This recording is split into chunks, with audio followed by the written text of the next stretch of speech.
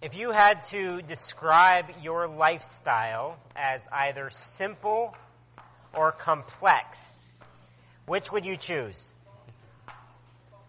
I have a feeling most of us would say pretty complex, because we are busy, active, stressed, overcommitted, stretched thin, and tired people.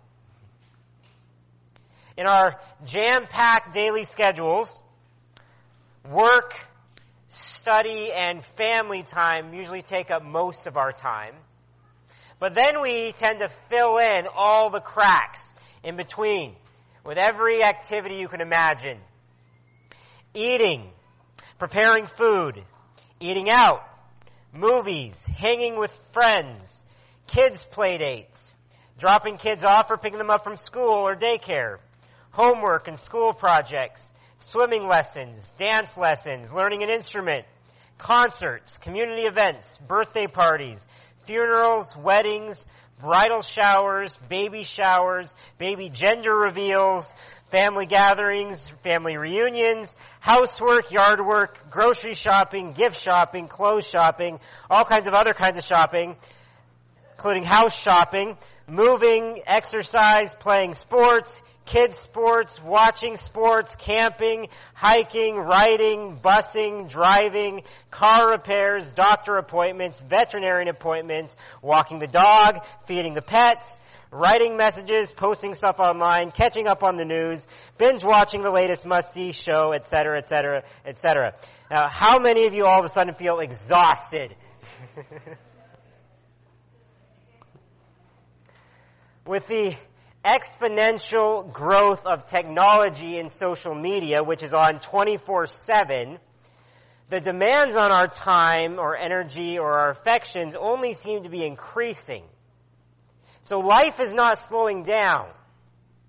It's only getting faster and more frantic and more constant.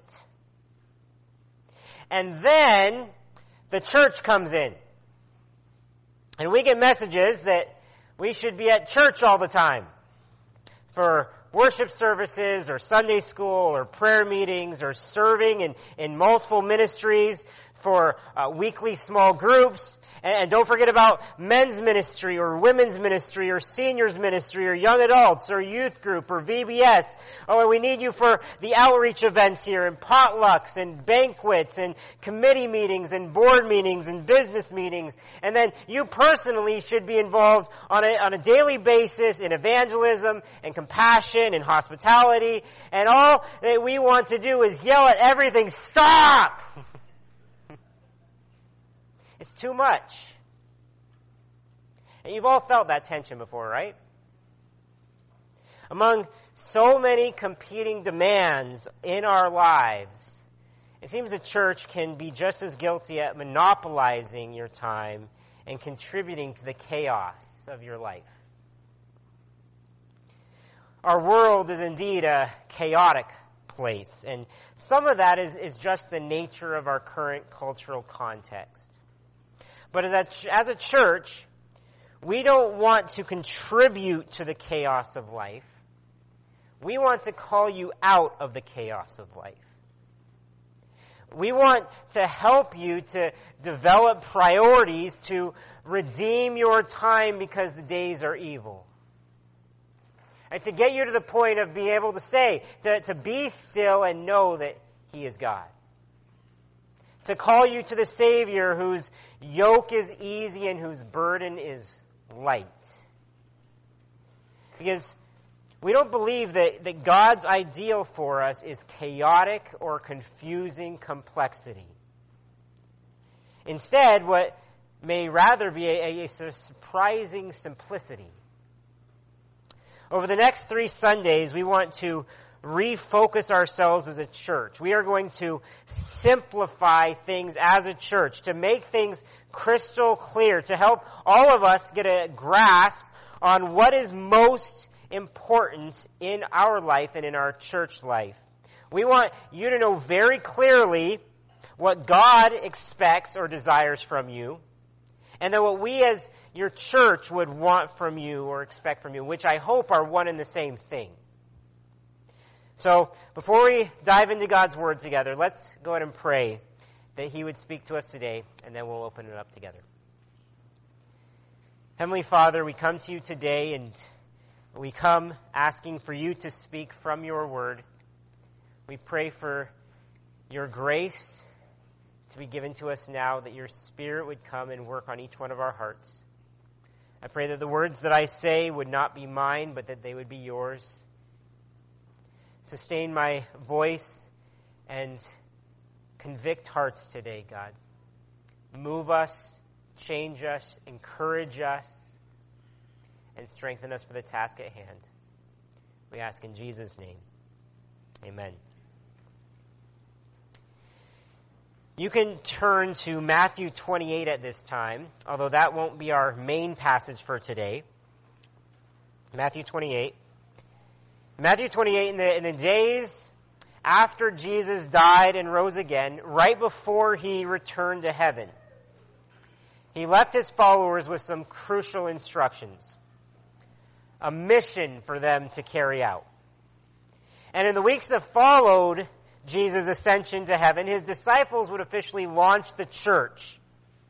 And so, what was the reason for the church? What was the reason the church was formed? What was the church to do? That ties directly into Jesus' commission of them here in Matthew 28 that goes this way. Look in verse 18.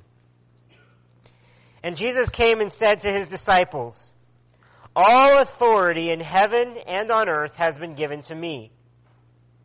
Go therefore and make disciples of all nations, baptizing them in the name of the Father and of the Son and of the Holy Spirit, teaching them to observe all that I have commanded you. And behold, I am with you always to the end of the age."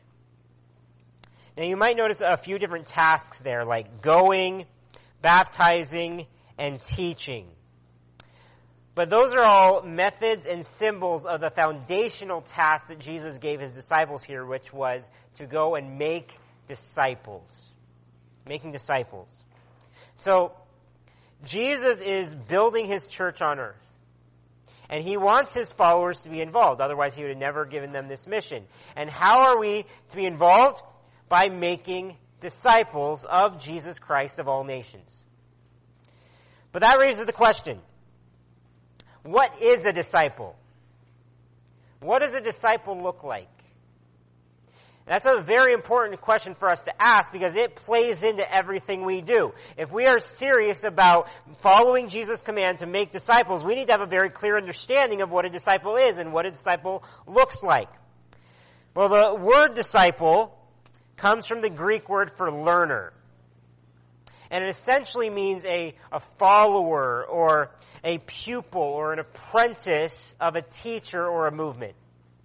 So a disciple would seek to learn from a teacher and then to follow their teachings in their life.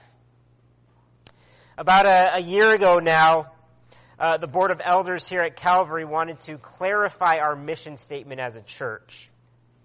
And so we all sat down on a day's retreat and we discussed things and brainstormed things and prayed a lot. And part of what we did that day was we took a whiteboard out and we made a list of what a disciple is. So we thought, we prayed, and according to God's word, what does a disciple do? What is a disciple? And the list we came up with was pretty impressive. Probably around 20 or 30 different items, all based in Scripture, all of which describe different aspects of being a disciple of Christ. It's a very thorough list, not a very simple one. But then we found it fairly easy to group those things together under broader headings. And we found that every aspect of being a disciple that we could think of fit under 3 categories. And these 3 things really radically simplified how we viewed what it meant to be a disciple. They not only described what a disciple was, but they also described the ways that we would expect people to become disciples here at Calvary. So here they are. A disciple of Jesus is someone who, first of all, worships God. Worships God. Secondly, grows together with other believers. And third, serves other people around them. If you ever find yourself wondering, what does God want from me as a follower of Jesus, as a disciple of Jesus? What am I called to do as a believer? Or how should I seek to grow as a disciple of Jesus? We think this is a pretty good summary answer. You're called to worship God, grow together, and serve others. These are firmly based on what God's Word says about what we do and how we mature. You are called to worship, you are called to grow, and you are called to serve. We as the leaders of this church believe that this describes our purpose as a church so well that we're actually making this our new mission statement.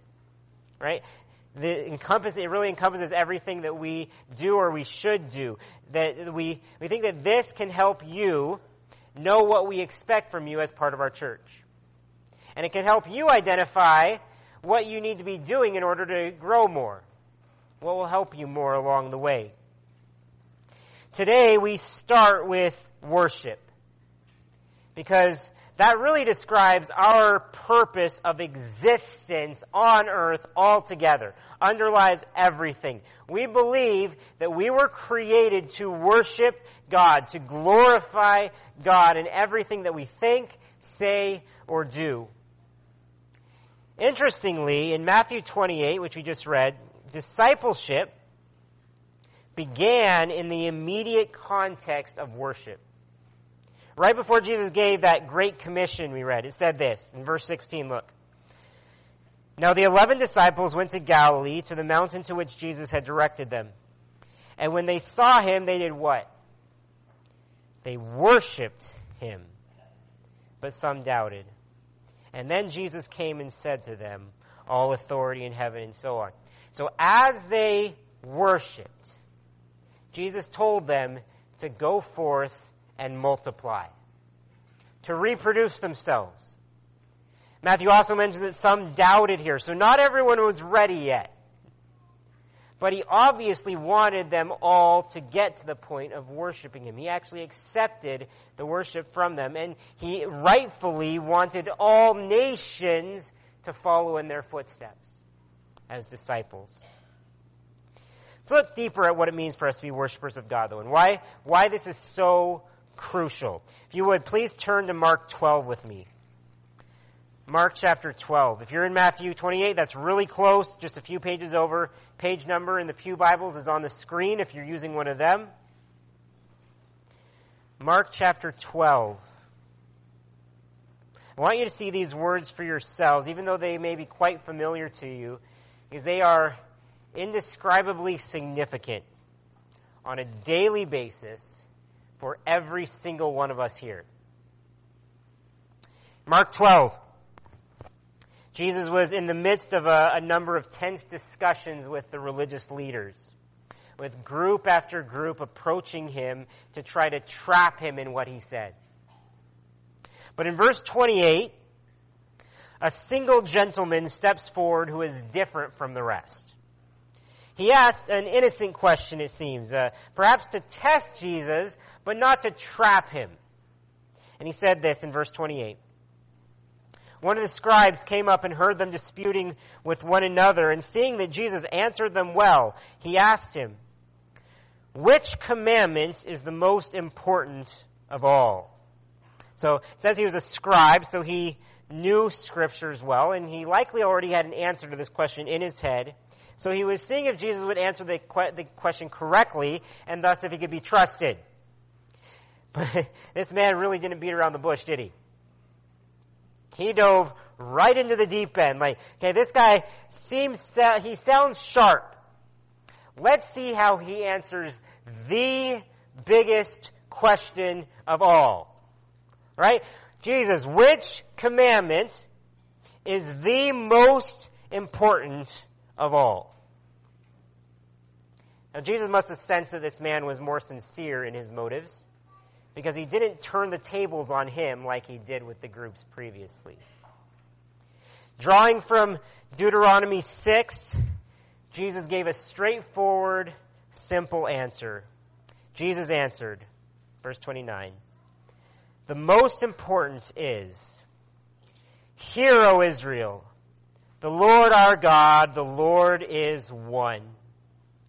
And you shall love the Lord your God with all your heart, and with all your soul, and with all your mind, and with all your strength. Do you get what he's saying?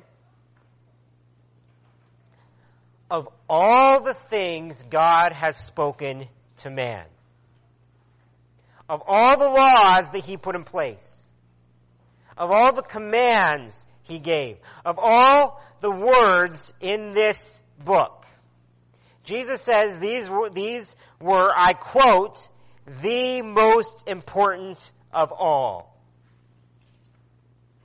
This is what God wants from people more than anything else. Our love. Now, I will contend in a moment that to love God with everything is actually to worship him.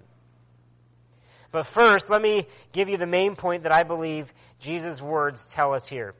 And that is the most important thing God wants from us is for us to worship him. The most important thing God wants from us is for us to love and to worship him. Now, I could never preach on this great commandment too often or too many times, because we constantly need reminded that this is the most important thing in here. Right? The most important thing ever. And you shall love the Lord your God with all your heart and with all your soul and with all your mind and with all your strength. I just returned from a family holiday in California. And as I packed for that trip before we left, we had a list, no joke, this long, that we had to get ready and to pack and prepare for the trip. Many very important things to bring with us, right? Clothes, phones, money, so on. But there were a couple things that were more important than anything else. One was passports, right? There would be no crossing borders without a passport. But also, just as important, this wasn't even on the list, but would be the other members of my family that were supposed to go on the trip with me. Right? If I forgot to bring my wife or kids, the trip would be ruined. But Jesus says here, if we make a list of important things that we are to do as people or as Christians, and loving him is not at the very top of the list, then we've missed the whole point. This is not some optional thing for us to do if we feel like it.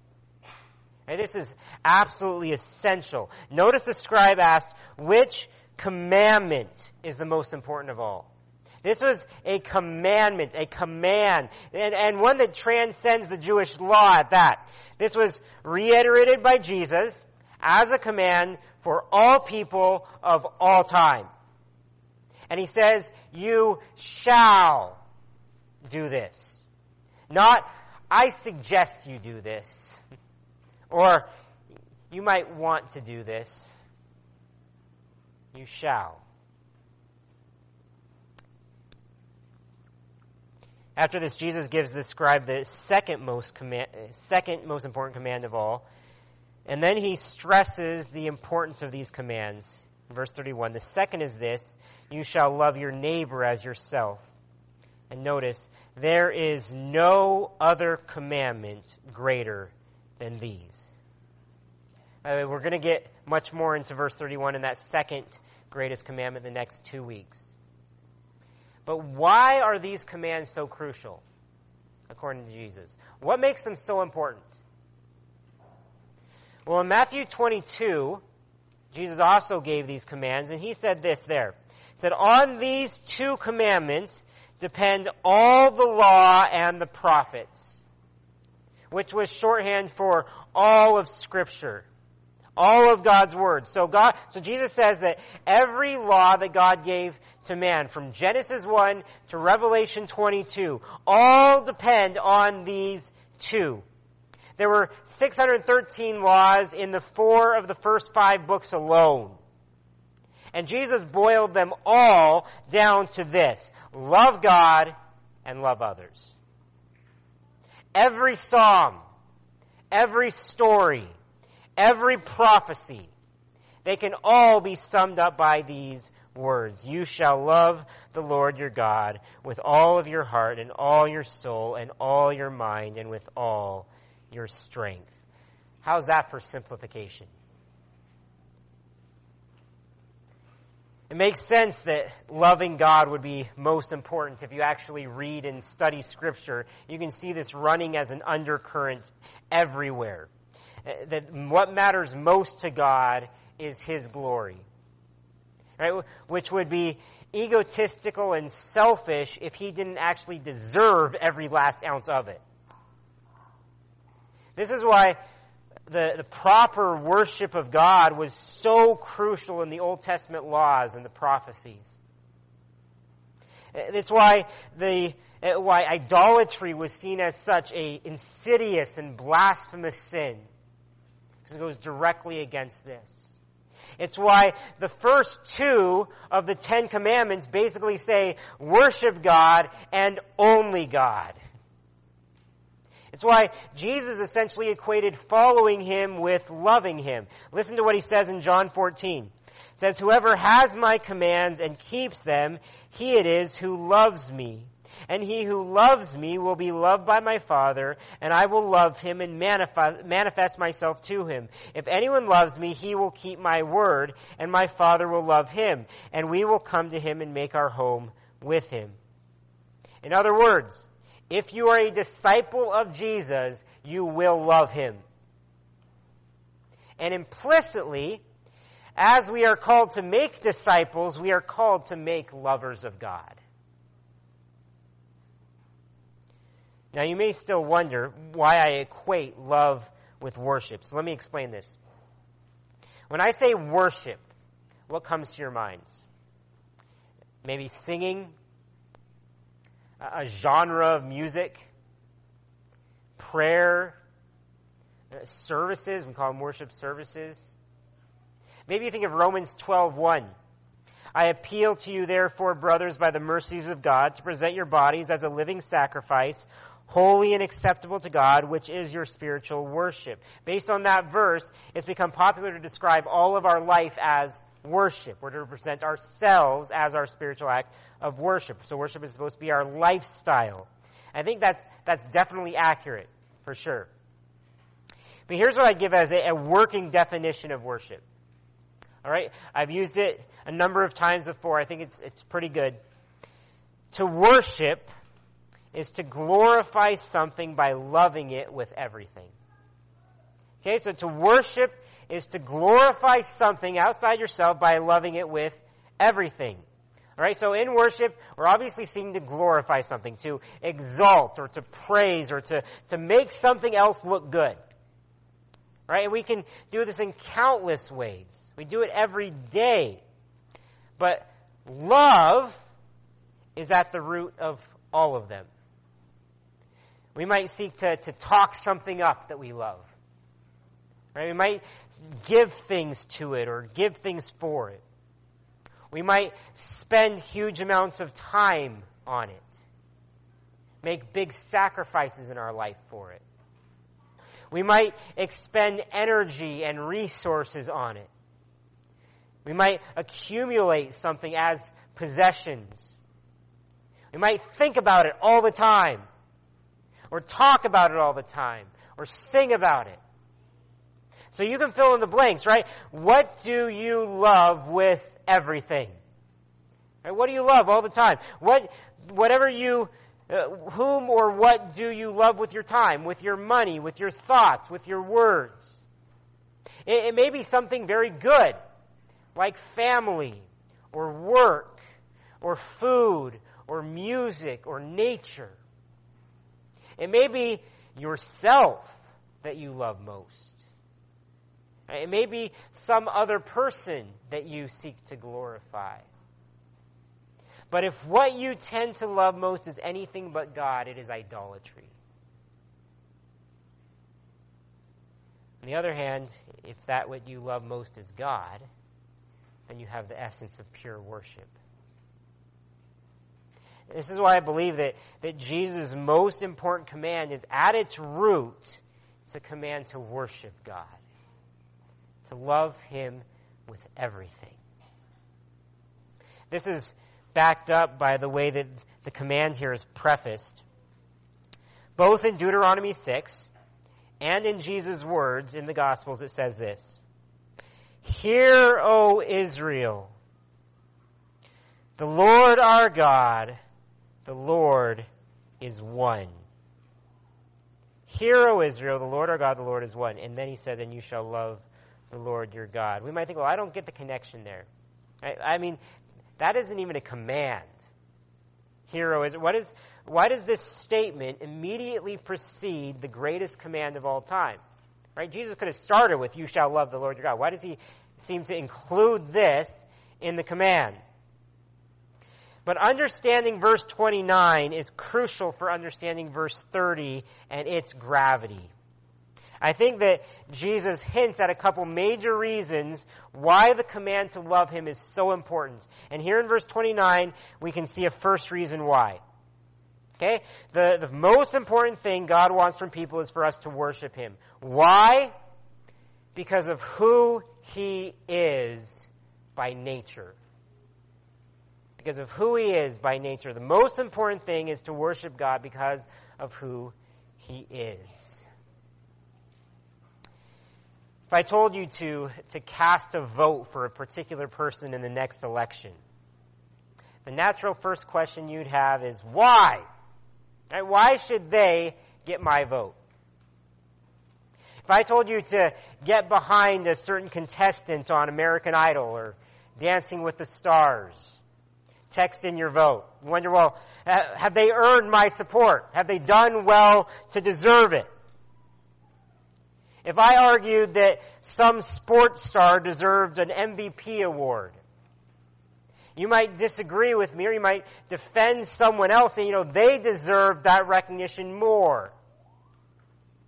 All of those things have to do with someone's worthiness. Their worthiness. They should only receive support or love or honor or praise or recognition from us if they deserve it. Right? And when we talk about God's worthiness to be worshipped, we have to start with who He is. Who He is. That's where He started. It's like He anticipated our question. Why should we love Him? Hear, O Israel. Hear this, O people of God. And I'd echo, hear this, O church of God. The Lord our God, the Lord is one. The Lord, Yahweh our God. Yahweh, the I am, the self-existent, holy, eternal, sovereign, ruler over all. Yahweh our God, so the Almighty, the Creator, the Sustainer, the Supreme Being, the Deity.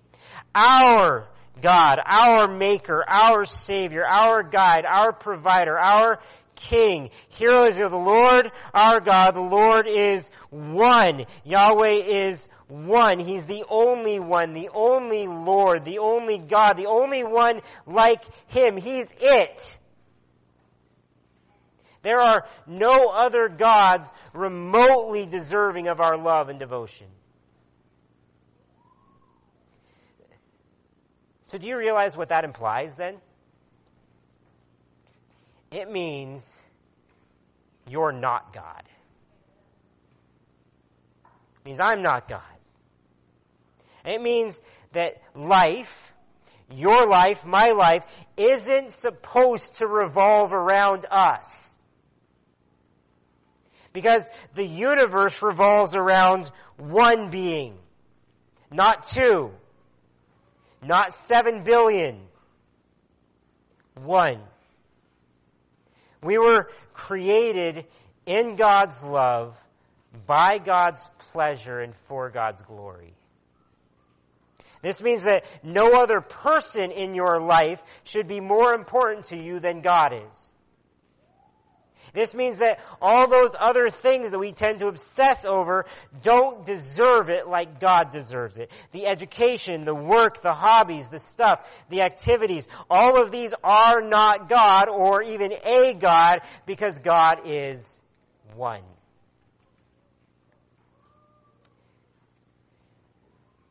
I think that life is often so complex because of our God complex. And we delusionally think that either we are God or that we can be like God, and so that we can control things or we can make life go our way. It clearly should go our way. If we could only work harder or do more or spend more or give more, life would be right. We can make it right, and we can go, never failing, never giving up, never running out. That's a God complex. Only God can do those things. And when we let other things compete with our allegiance to Him, life easily spins out of control.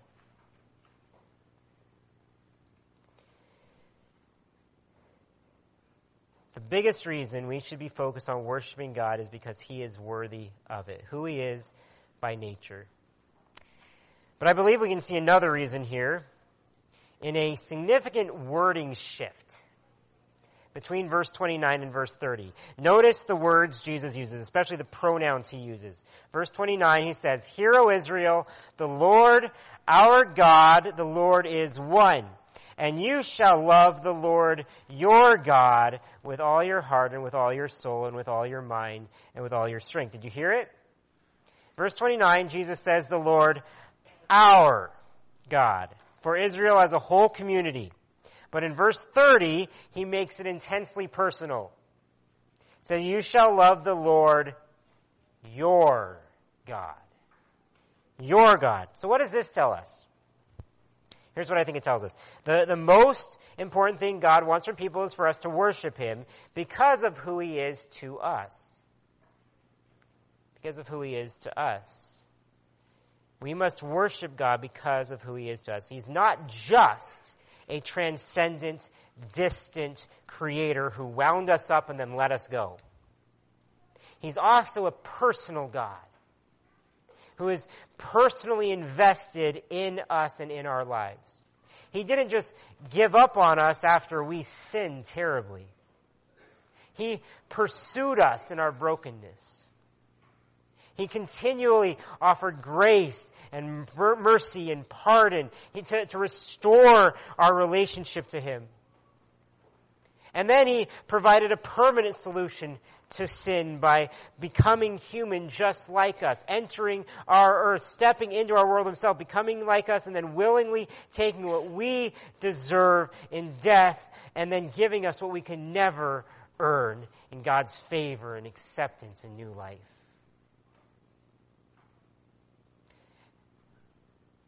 See how personal that is?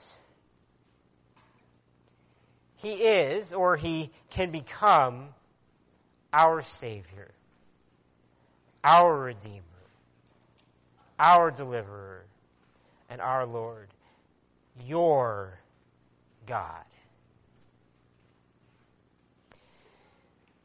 And like we read earlier, as He stood on a mountain with His disciples, He gave them marching orders. He said, "All authority in heaven and on earth has been given to me." So He's now in charge. He should be our Lord, our master, our boss, our king. Because all authority over you, over me, has been given to Him. And then how did He finish that passage? So then he said, "And behold, I am with you always, even to the end of the age." So He is not just God over us. He's not just God for us. He is still God with us. Ponder this. Why does the New Testament tell us that we should love God? It says we love because He first loved us. Right? So he has gone to the deepest depths in order to love you, even to death on a cross. So let me ask you, do you love him? Is he your God? Not just our God. Is he your God? Have you totally surrendered your life to him since he surrendered his life for you? You can today. I hope you would. Leave your sin. Believe in him. And he promises that he will save you. When we give him all, he becomes all to us, and then loving him really is supposed to become impulsive. So I hope through that you can see why we should worship God. I hope you've been convinced why we should worship God like we do. But you may be confused about how we're supposed to do this. On the Great Commandment, Jesus clearly lays out his expectations. And what we see is this, that the most important thing God wants from his people is for us to worship him with everything we are. With everything we are. We should worship God with every part of our being, with everything we are. You shall love the Lord your God with all your heart and with all your soul and with all your mind and with all your strength. So we should worship God with all of our heart. That's the core part of our being. And so to love God with your morality, with your emotions, your attitudes, with your passions. You should love and worship God with all of our soul. So that the spiritual, invisible side to you. So love God through having a spiritual relationship with him. With things like prayer. We should love God with all of our mind, our thoughts, intellect, imagination. So love God through studying him, learning about him, dwelling on him, meditating on him. And we should love and worship God with all of our strength. It's our physical bodies. And love God with how you use your health, your energy. And of course your eyes and ears and mouth and hands and feet. To sum up, this verse basically means love God with everything you are all the time. You might wonder, well, how does that simplify things? I mean, that's a pretty sky-high demand. It's rather all-consuming, right? This may tend to make things more complicated, not more simple. Let me say this. Yes, this may indeed make things much bigger for you, with much higher stakes, but it also gives us one overarching purpose in life, one most important top priority. Right? We are torn in life in so many different directions every day. Live for this, spend time on this, invest in this, work on this, indulge in this. We may feel in the midst of this that we have many purposes in life. Right? Many things that are pulling us, many things that we must do. And Jesus speaks through the chaos and says there's actually only one thing. You must love me. Every day, no matter what you're doing, love me through that. Make worshiping me the one governing passion that rules all other passions. And doing that, not only rights our priorities in life, it also makes whatever we're doing in life hugely significant. The most mundane tasks, whatever we're doing, can do in order to love God. Jesus never claims to make things easy. Okay? He doesn't give low demands or low standards, but he does make things simple. Love God with everything. Not easy, but simple.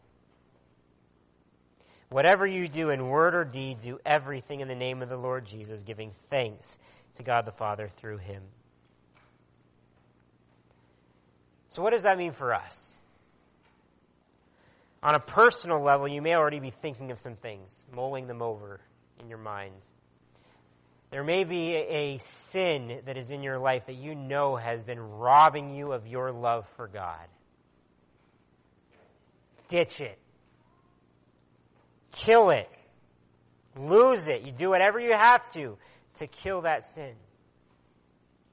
There may be an activity or two in our busyness that needs to go, right, in order to be able to prioritize God more in our lives. There may be a need for you to go to bed earlier, right, so that you can spend time developing a love relationship with the Lord. There may be a need to just focus what you're already doing more on glorifying God. Maybe it's just a mindset switch for you. The possibilities are really endless. What comes to mind for you when I read, "You shall love the Lord your God with all of your heart, with all of your soul, and with all of your mind, and with all of your strength"? The Spirit may be prompting something to you, so you may know better than I what needs to happen. But the final thing I want to talk about today is how this impacts us on more than just a personal level, how this impacts us on a church-wide level. If the most important thing that we are called to do is make disciples, and the most important aspect of a disciple is that they love God with everything, then everything that we should be working toward, everything that we do should be working towards that goal of worship. Does that make sense? Right? The most important thing, make disciples. The biggest part of being a disciple is loving God. So the most important thing we do is get people to love God. We want every member of our church, every attender, every ministry of our church to be passionate about this purpose. So if you're in a ministry, or maybe you're even leading a ministry, ask yourself, how are we glorifying God through what we're doing here? This is your primary directive, to worship God. And as to how this plays into simplifying things for you, all that, average churchgoers, right? Well, worshiping God really should encompass everything that we do. But what we want you to see is one clear, main way that you worship God here at Calvary. And one defined commitment that we're asking of you. And that is to be here on Sundays for our worship gatherings as the body of Christ. We want you to see this time that we gather as a crucial opportunity to worship God with God's people. We as Calvary Baptists, we want to see that we worship God through our Sunday gatherings. And we do this in a whole host of ways, of course, through prayer and our prayer gatherings before the service, which has been shifted to Sunday in order to simplify things, as well as the prayer in service, through the singing of songs and worship to God, through the reading and the hearing and the obeying of God's Word, through giving, through the Lord's Supper, and a lot more. Now, I'm not being legalistic in any way by saying you need to be here. Okay? It's not a law, but you need to be here. Faithfully and frequently. And if not here, in another Bible-believing, gospel-preaching church. It has become an epidemic for Christians across North America to attend church less and less and less often. A huge trend.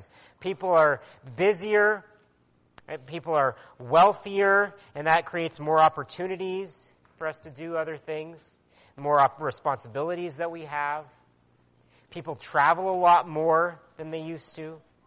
More things are happening on Sundays, and so lots of contributing factors play into this. But even supposedly committed believers are gathering to worship God less and less and less. we don't prioritize the worship of God ourselves, and then we do the same thing to our children. We prioritize other things in their lives, from homework to sports to music, over their relationship with God. So we don't make church a priority in our lives, in their lives, or Sunday school or youth group an important part. So is there really any wonder why our kids are dropping like flies spiritually?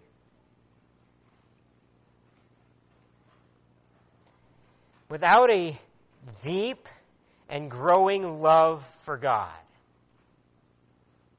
which happens both personally and corporately, without a deep and growing love for God, there is no strong foundation for our hearts, souls, minds, and strength to stand upon. Unless you misunderstand, just attending church is not the solution. Being engaged as a worshiper of the one true God is. It's putting Him first in everything. You can come to church every week and you can be disengaged or be a total hypocrite. You know what? Your kids are going to see right through that. But much more importantly, God will see through that. So are you truly worshiping God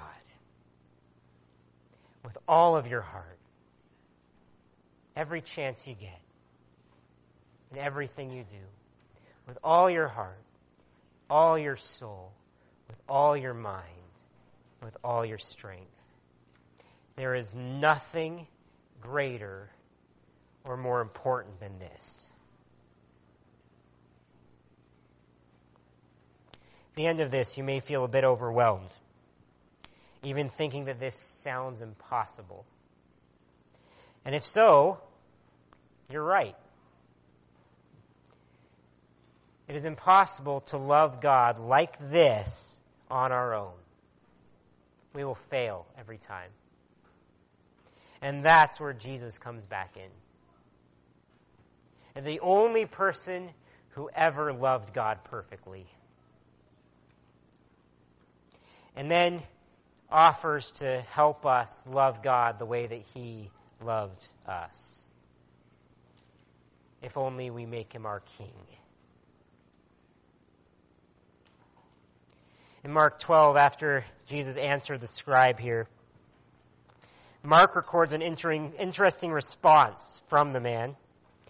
He basically agreed to everything Jesus just said. Look in verse 32. And the scribe said to Jesus, "You are right, teacher. You have truly said that He is one, and there is no other besides Him. And to love Him with all the heart and with all the understanding and with all the strength, and to love one's neighbor as oneself, is much more than all the whole burnt offerings and sacrifices." And when Jesus saw that he answered wisely, He said to him, "You are not far from the kingdom of God." It's like Jesus just passed his test. So the man gives him a passing grade. "You're right, Jesus." Jesus didn't laugh. This man was sincere. It says that he answered wisely. But just knowing wisdom or truth isn't quite enough. You need to submit to it. Jesus said that this man was so close to the kingdom. He was on its doorstep. When Jesus saw that he answered wisely, He said to him, "You are not far from the kingdom of God." What did he need to actually do to enter the kingdom? He needed to recognize Jesus as the King. Did he ever do this? We aren't told. The more pressing question is, have you?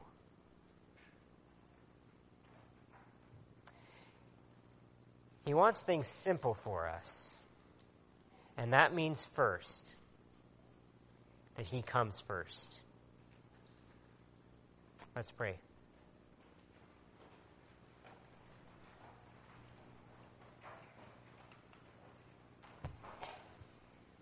Heavenly Father, if there are hearts that are wrestling with this today, debating with themselves, arguing with themselves, maybe even fighting against your Spirit, I pray that you would draw them to their knees at the foot of the cross, show them your grace and your mercy, and draw them into your embrace today. For all of us, God, we do not love you as we ought, so help us. May your Spirit empower us to live each day more and more loving you with all of our heart, soul, mind, and strength. And may you be the one that is glorified from this. Not us, but to your name be the glory. In Jesus' name, amen.